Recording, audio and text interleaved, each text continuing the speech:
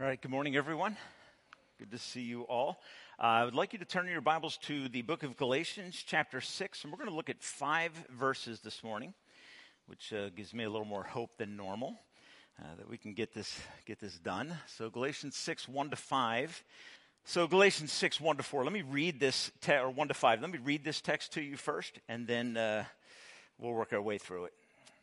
Galatians 6, verse 1 says, "Brothers, if someone is caught in a sin, you who are spiritual should restore him gently, but watch yourself, or you may be tempted. Carry each other's burdens, and in this way you will fulfill the law of Christ. If anyone thinks that he is something when he is nothing, he deceives himself. Each one of us should test his own actions. Then he can take pride in himself without comparing himself to anybody.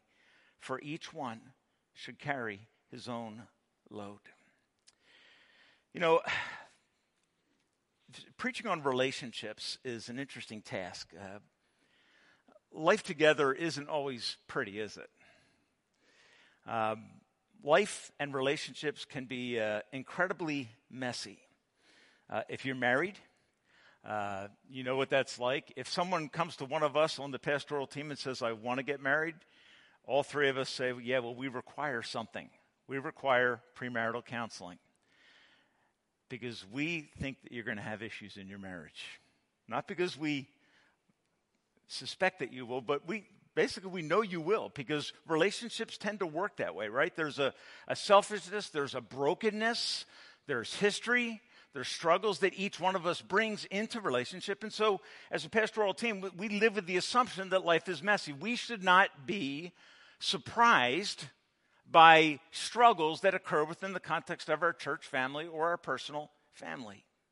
We require it because it's needed. Any parent with one or more children knows that life can be messy. Any manager at work knows life can be messy. Any teacher with a class at school, a coach, neighbors, we know life can be messy.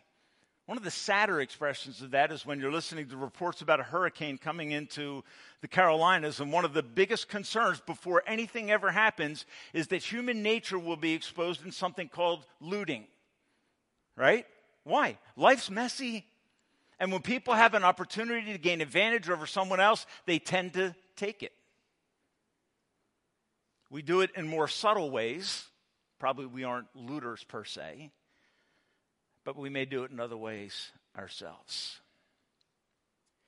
Our sinful tendencies tend to have a negative impact on us. And as we said last week, this is who we are. This is us. It's a natural tendency. It's something that we all fight and wrestle with. This is the text that moves head on into that topic of the messiness of relationships. It's a text that moves from understanding that our salvation and progress are owing to God's work, meaning if you're in Christ not because of personal achievement or accomplishment. You're in Christ because God's grace has overwhelmed you. And if in your Christian experience you have begun to experience some progress, that is owing to surrender to the work of the Spirit. Praise God. So hopefully if you're a believer, and I would say this for every believer, if you're a believer, you should be able to look at your life and notice some substantive level of change, some outworking of the fruit of the Spirit, or the work of the Spirit in your life. It's what He comes to do as we yield to Him. The truth is at times that we're not yielding, and so we struggle in this process of growth. The other thing I want you to see as you begin this text is that Galatians 6:1 starts with a familial term.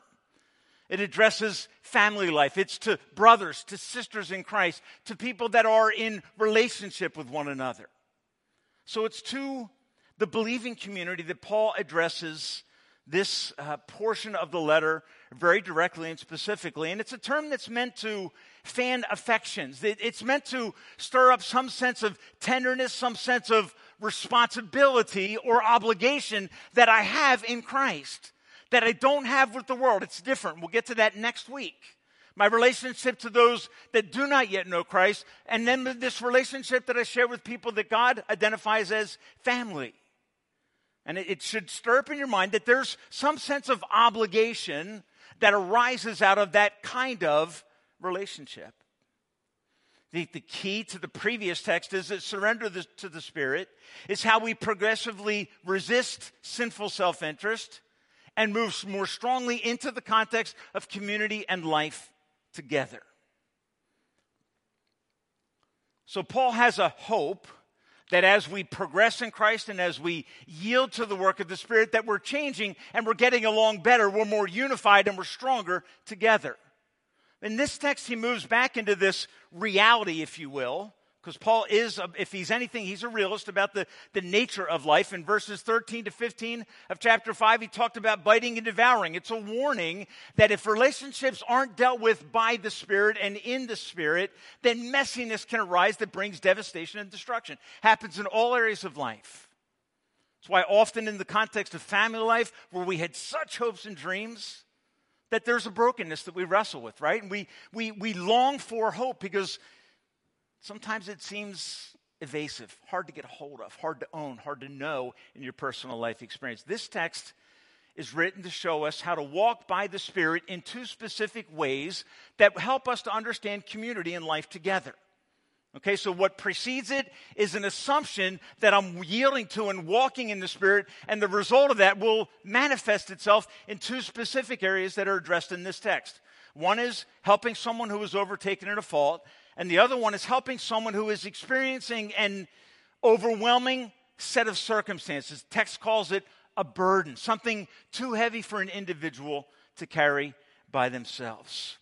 So in life, how do we move beyond brokenness? How do we live well, and how do we do life together more and more effectively? First illustration, verse 1. Brothers, if someone is caught in a sin, so there's obviously a specific set of circumstances that Paul's addressing. There's something unique that's happening in the context of church life. And if you study this in original language, you understand that Paul has an assumption that this kind of circumstance will arise in the context of church life. It's an expected met condition. That this type of thing will happen. Here's how you need to learn to respond to it, because we are broken people. We are hurt and we are hurting people. We wound and injure each other. And we need to know a path back from that brokenness lest we bite and devour. That's Paul's concern all along. How do we live better?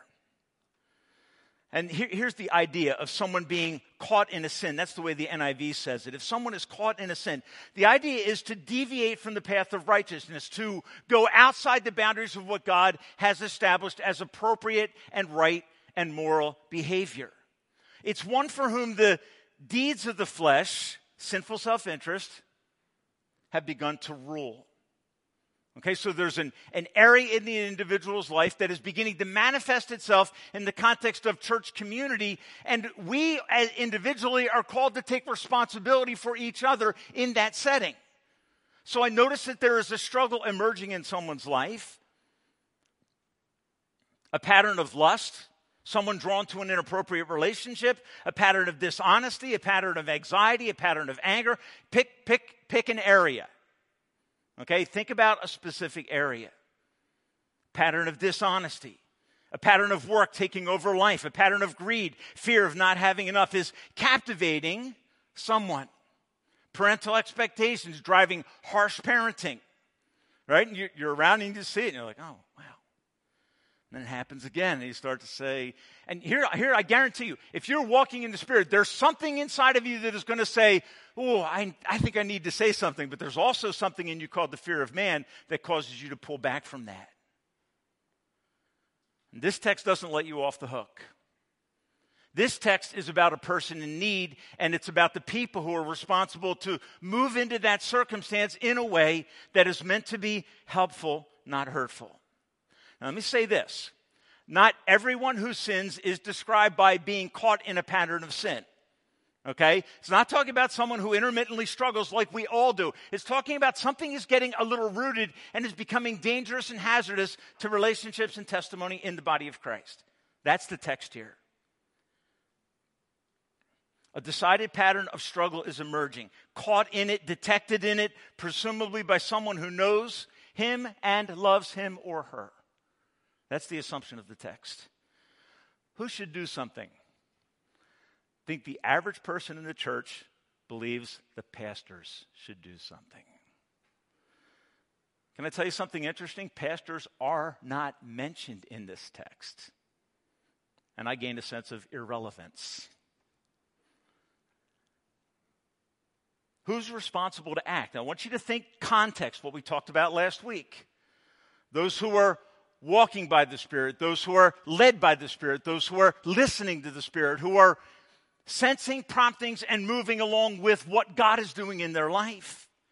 Here's the way Paul describes them.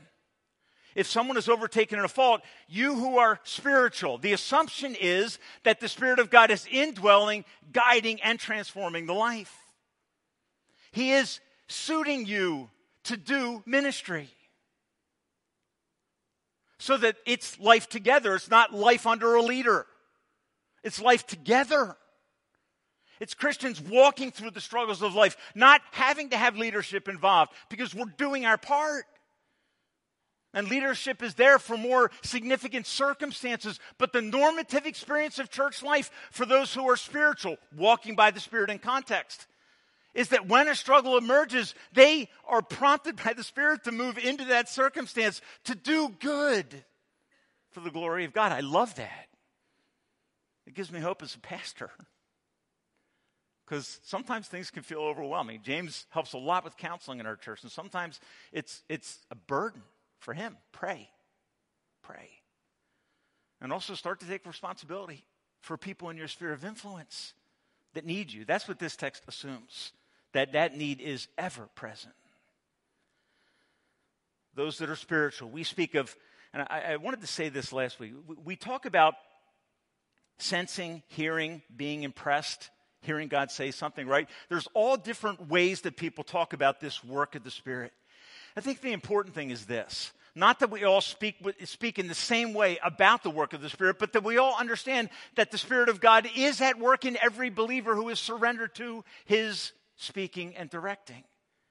And the crucial thing is that we are being sensitive, that we are becoming more spiritual so that we are more helpful to people around us that have needs.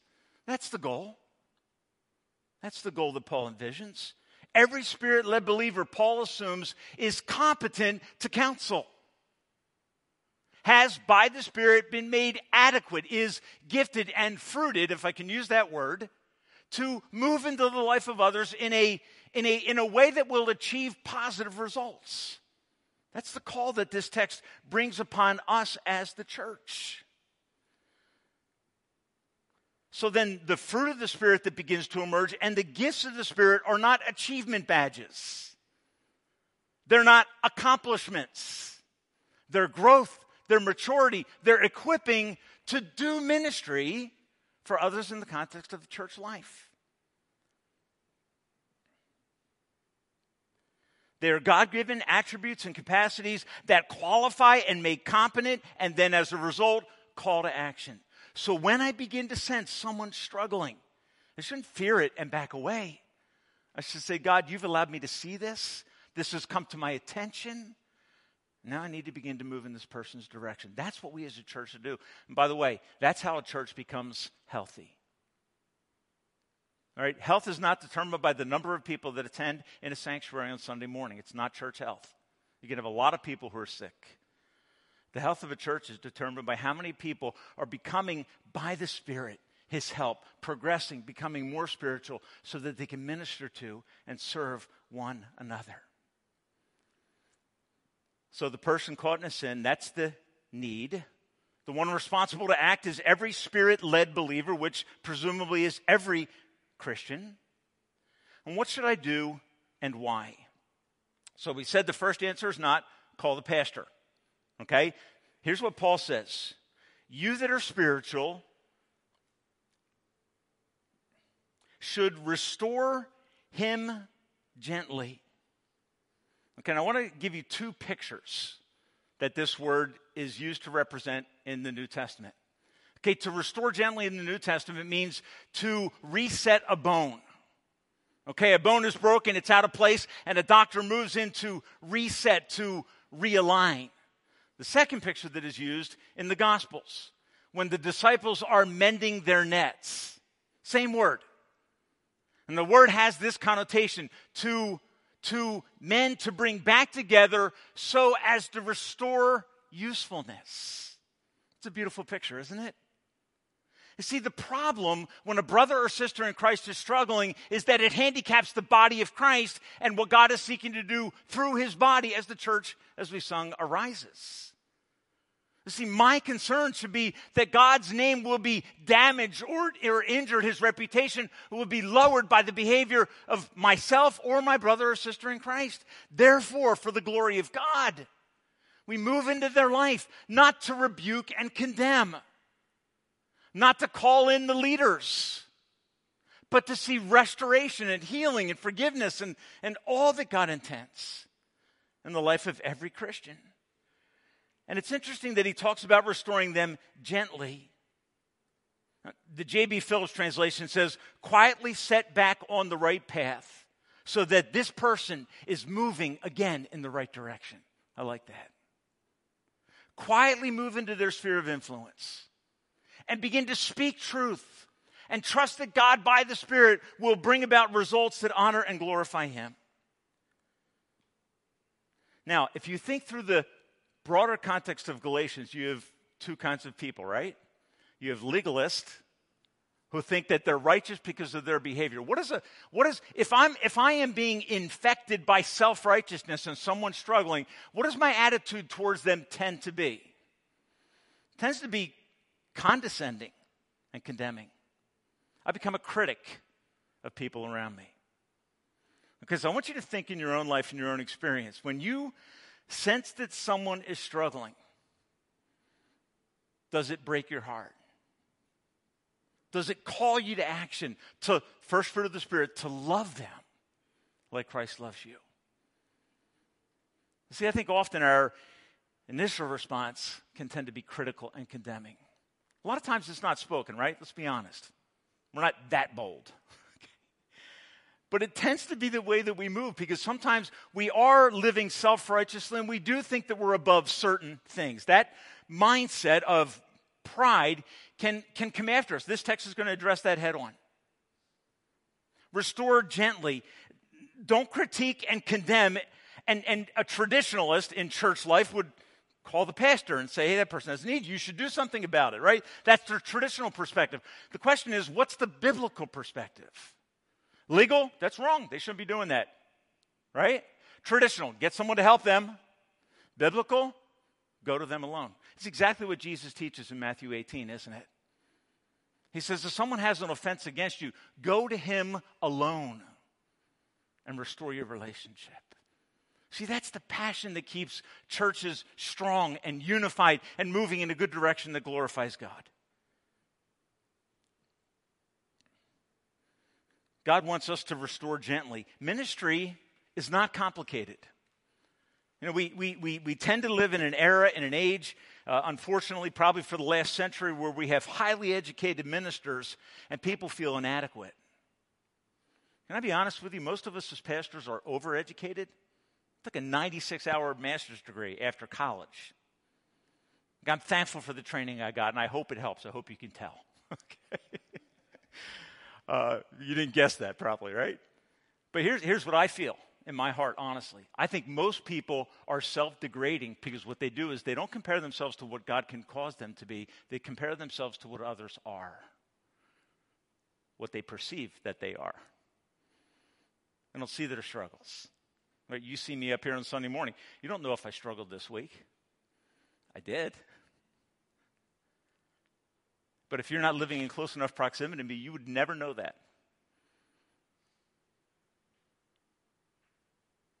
And I think we need to get past this idea that ministry is professional. Ministry is derived from the people. My pastor had a definition for ministry, and I love it. I've shared it here, and I'll share it again. Ministry is sensing and meeting needs. That's all it is. As the Spirit of God directs, I meet the need. So I sense it. What should I do? Find someone to help. No. Say, God, is there any chance that you could use me to rescue, to save, to restore, and watch what God does as you begin to surrender to him? See, every one of us should be making a difference. That gives me hope as a pastor that as a church family, if we and as we begin to grow and we begin to take responsibility for each other, it doesn't become overwhelming. We don't have to worry that James's plate is so full with counseling. It shouldn't be. We should be counseling one another because by the Spirit we are competent and called to do that according to this text. To me, that's absolutely amazing and beautiful and gives me great hope. Now, there's one caution that emerges in this text, verses 3-4. If you're going to move into other people's life to help with struggles and burdens, what's the caution? Verse 3, if anyone thinks he is something when he is nothing, he deceives himself. If you take pride in your progress and forget that your progress and salvation are from God, you're not helpful to others because pride will ruin your ministry. And humility will build your ministry. If you remember, like Paul says repeatedly, I am what I am by the grace of God. Any progress in my life, any saving grace in my life is owing to the fact that God has invaded this sinful heart and is bringing about transformation and making me useful. That will humble you and make you a palatable, tolerable as a counselor in someone's life. So let the Spirit of God produce in you as you yield and surrender and walk by. Let Him produce in you fruit that makes the tree of your life attractive and beneficial. That's the idea of fruit, isn't it? Fruit does not grow on trees to ornament or to, what's the word I'm looking for? Oh, God, decorate. Yeah, that's not the word. It's close. All right, fruit doesn't hang on trees so you can walk by and say, that's beautiful. God didn't grow it so it would be beautiful. He grew it so you would eat it. Now, this is talking about fruit, which I struggle with, okay, if you know me. So I'm being hypocritical here. But I do look at fruit and say that is beautiful, and I wish I liked it. That's how I feel. I don't eat much fruit at all because I have texture issues, okay? But God grows fruit on trees for the benefit of those that receive it. He grows fruit in your life for the benefit of those that live in your environment so people can be nourished by what God is doing in you. Don't pursue it for yourself. That's what a legalist does. They're all concerned about appearance. A believer with fruit is concerned about impact. Am I making a difference? I want my life to count for God. I want what He's doing in me to benefit others, not to make me look better. Now, do I like when people think I look better? In my sinful flesh, the answer is yes. In my pride, yes. Do I like to be affirmed? Yes. That's why I get awkward if you say something to me, okay? Which doesn't happen often, but don't worry about it, all right? It's about God. And if you said to me, what is your biggest struggle? I'll tell you my biggest struggle is pride. That's my biggest struggle. Paul says, let the fruit of the Spirit grow so it can be used to nourish. And when you know the fruit that is coming from your life that is benefiting others and say, that was a good conversation, you're humbled by that. Because you know that conversation, that intervention, that effort to reach out and help someone was owing to the prompting of the Spirit who made you aware of it and made you effective in dealing with it so that you could be competent and not foolish in the encounter. And you're humbled. You say, God, thank you. If you ask James, how many times are you in the middle of counseling situations wondering, how's this going to end? And God begins to move. His truth is expressed through a humble vessel, and good comes. Folks, God wants that to happen in every one of our lives. He gives the Spirit to that end for that aim. And so in verse 26 of the previous chapter, he says, no boasting, no swagger, none, no taunting. You know, I love watching college football on Saturdays. None of that stuff that happens after a play. I love the guy that just walks back to the huddle. No pomp, no circumstance, no fist pump, nothing. He just walks back to do his job because he's part of a team. Paul says God has made us competent to be part of a team, to make a difference in the lives of others. So the first example is someone's caught in a sin. What do? Get involved. Let God work. Second illustration that Paul brings is in verse 2. He says, carry each other's burdens, and in this way you fulfill the law of Christ. Get down to verse 5 then. He says, for each one should carry his own load. It's a very interesting play on words here. The idea of carrying one's own load is carry your backpack. So as students in high school, you take your backpack, you put it on. You don't go to other people and say, hey, dude, do you mind carrying my backpack? It's like, that's your backpack. You carry it, right? It's the way it works. Last week, I had a need. I had a refrigerator in a house I'm working on in Millington, New Jersey. I couldn't move it. So I found the strongest guy that I know who might be available. And I said to Jake, I said, hey, Jake, are you free today? He said, yeah. I said, I got something I can't do on my own. I didn't say, I got a floor that needs to be swept. Right? That's my own load. That's a responsibility I'm capable of bearing on my own. I asked Jake to come down and help me with it because I knew that he's reasonably strong physically and that he was willing. That's it. I had a circumstance I couldn't handle on my own. I needed someone else to come alongside. And when they did, the outcome was the refrigerator's in its right place and it's operating fine. It's not damaged. I thought of what would happen if I tried to do that alone.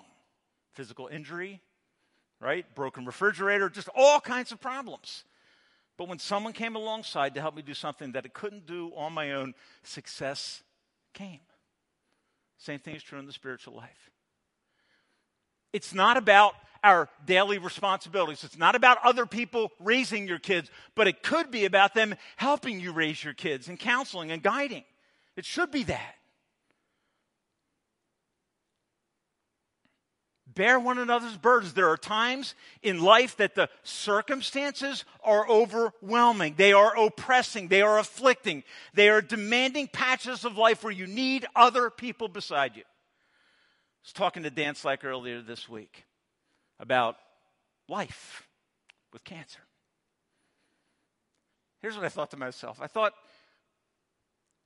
I go to the dentist 3 times a year. I go for various needs, okay? I don't call people and say, I got to go to the dentist. But I can tell you this. If I get cancer, you'll know about it. Because that moves into the realm of something that is a burden. It's oppressing. It's long term. And as I was talking to Dan this week, what he expresses on a continual basis is an insatiable gratitude for the people that have moved in his direction from this church family and from the broader body of Christ. And he says, I can't talk about it without crying. Folks, that's the church at work. My mom with cancer in Harleysville, Pennsylvania, attending a church of about 5,000 people, received more support from this church in that season than from that church. Because people here care. And it's interesting, when someone says to me, how you doing?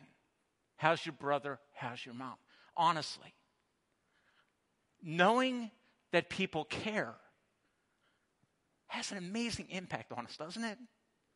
It's a way that we care for and share in these burdens of life. Yes, going to the dentist, I can deal with that. But there are circumstances that challenge to break apart things that are part of my life forever, as long as I can remember. And when they begin to break, guess what? I may need a little encouragement and a little help. I may need someone to come along and shoulder that burden with me. Not carry my backpack. Take care of your stuff. But when the burdens get heavy and large, make sure you're listening and moving into the life of others for the glory of God. Because I believe that is how we work out walking by and being led by and listening to the Spirit. He's not speaking for your benefit. He's speaking to use you, to change you, so that you can be his light in a world that so desperately needs to see it.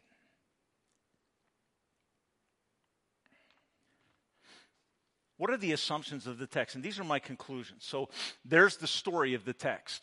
Okay? If someone's struggling, go to them alone and help them through their struggle. Help them get out of that bondage that is wreaking havoc in their life, that is becoming a pattern. Help them. Don't stand back. Don't call someone else. Go to them alone and help them. There's an assumption in this text also about burden bearing and burden sharing. Okay, here's the assumptions in the text. Number one, the Spirit of God makes us family. Okay, I want you to listen. The Spirit of God makes us family, and family means responsibility. I cannot attend a church and stay uninvolved in the life of others and say I am honoring God's design for the church. His design is you are family.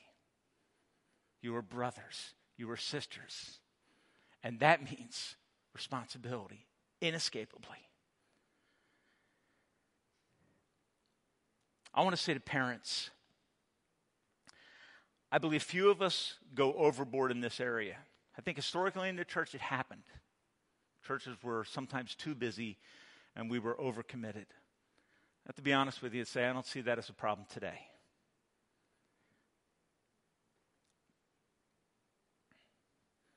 I think we need to remember that I am responsible for my earthly family, but it is not my only God-given responsibility.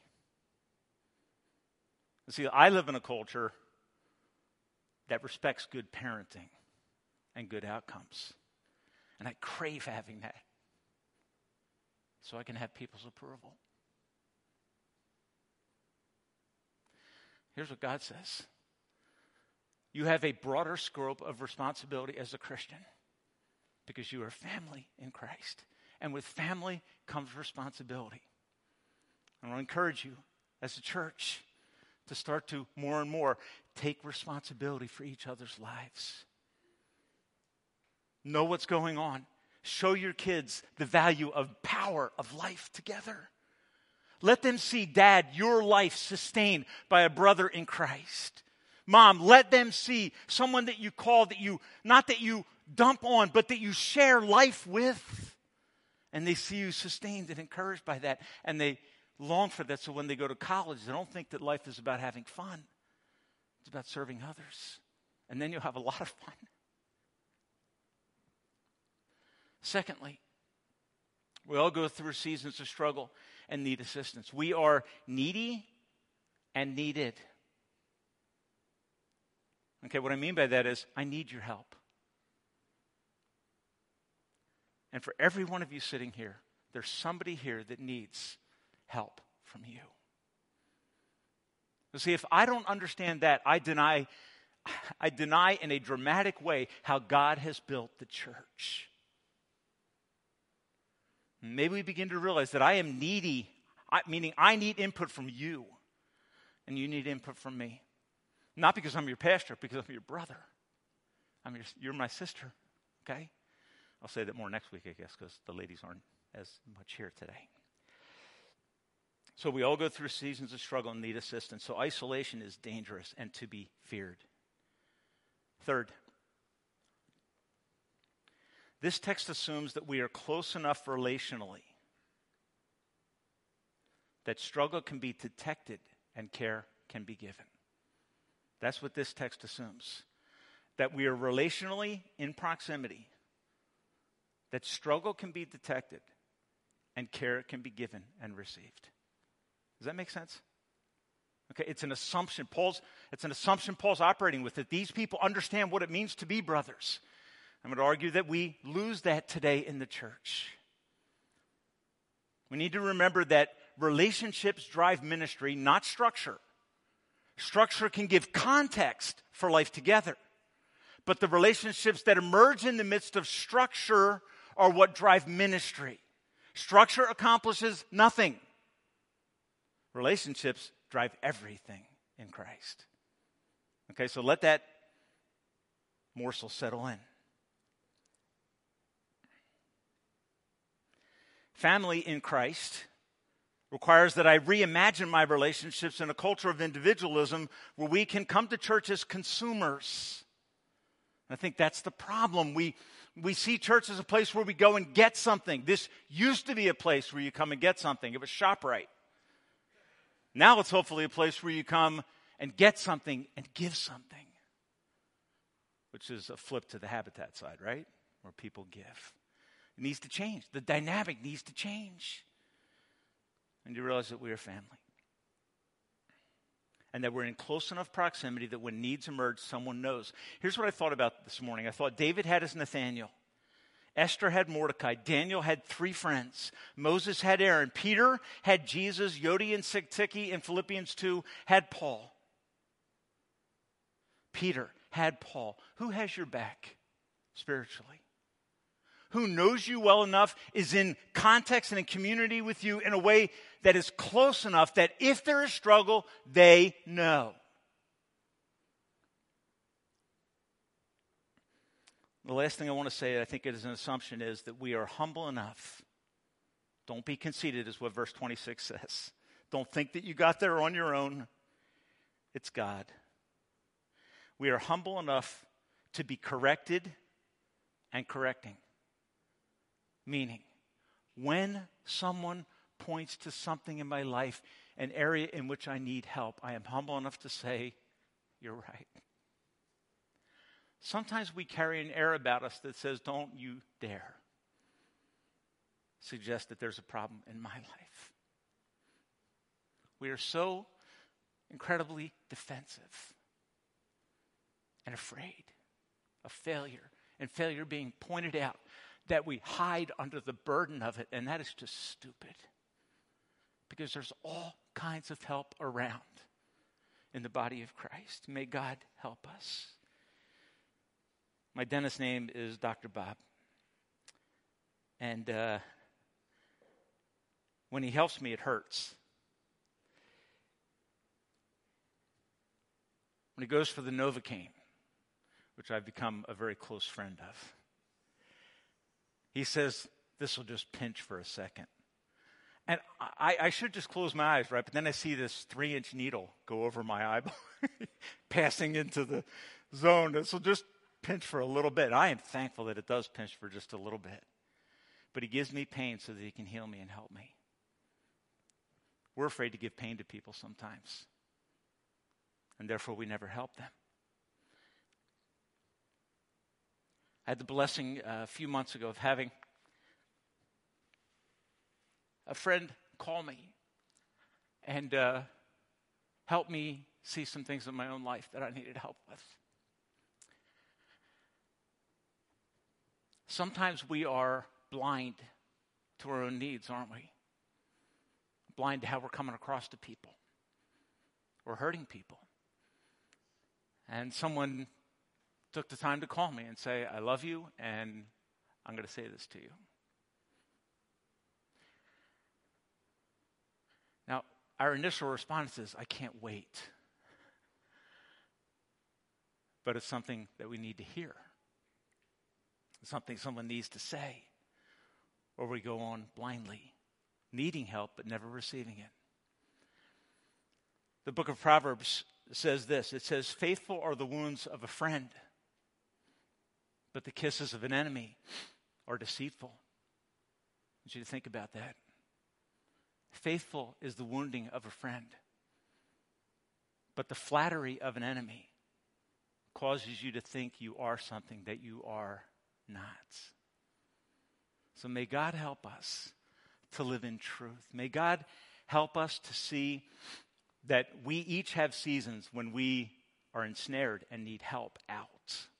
And there are times for all of us when we are overburdened and need a burden bearer to come alongside, to help us to be what we cannot be apart from the Spirit's gifting in their life.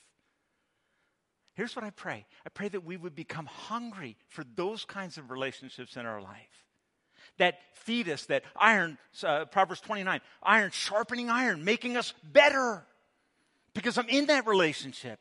Because then I realize I need that relationship in my life so I can be what God wants me to be, so I can be more effective to serve and minister to others.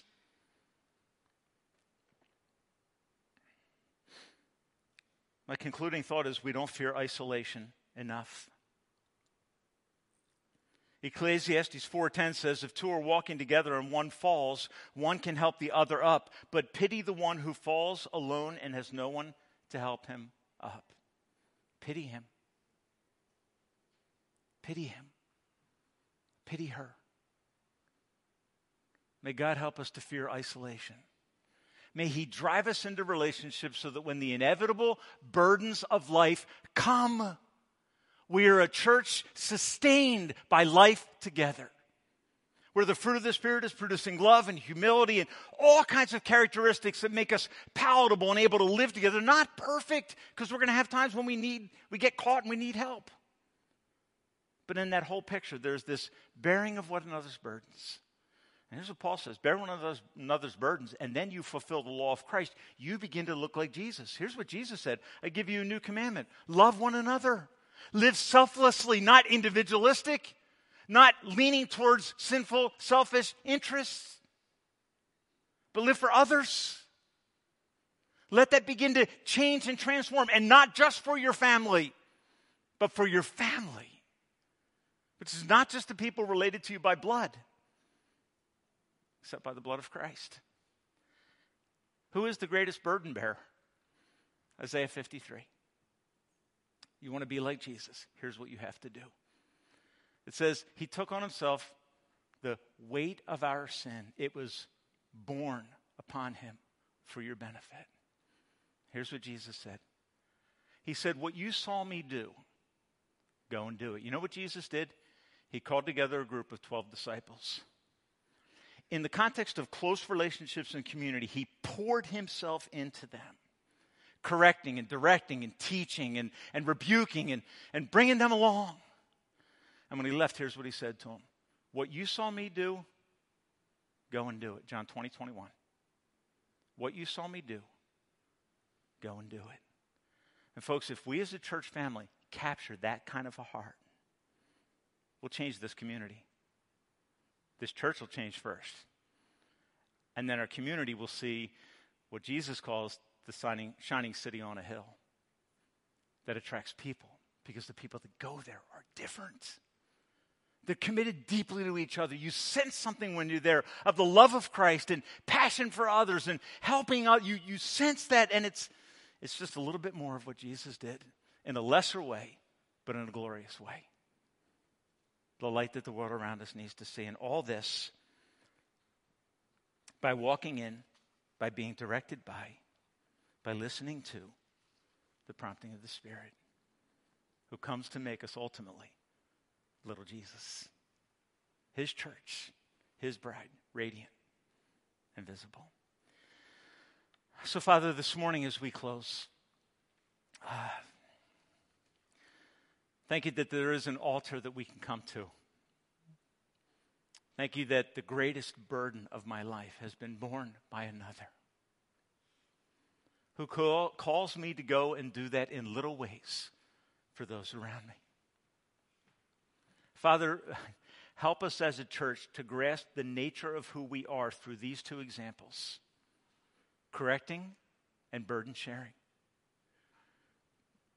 Help us, Lord, to be responsive as your Spirit speaks, so that lives around us will be positively affected and impacted for your glory. So over this church, God, I pray just an understanding of this powerful theme, so that we will be healthy as a church and make a difference for the glory of God, we pray. In Jesus' name, and all God's people said, amen.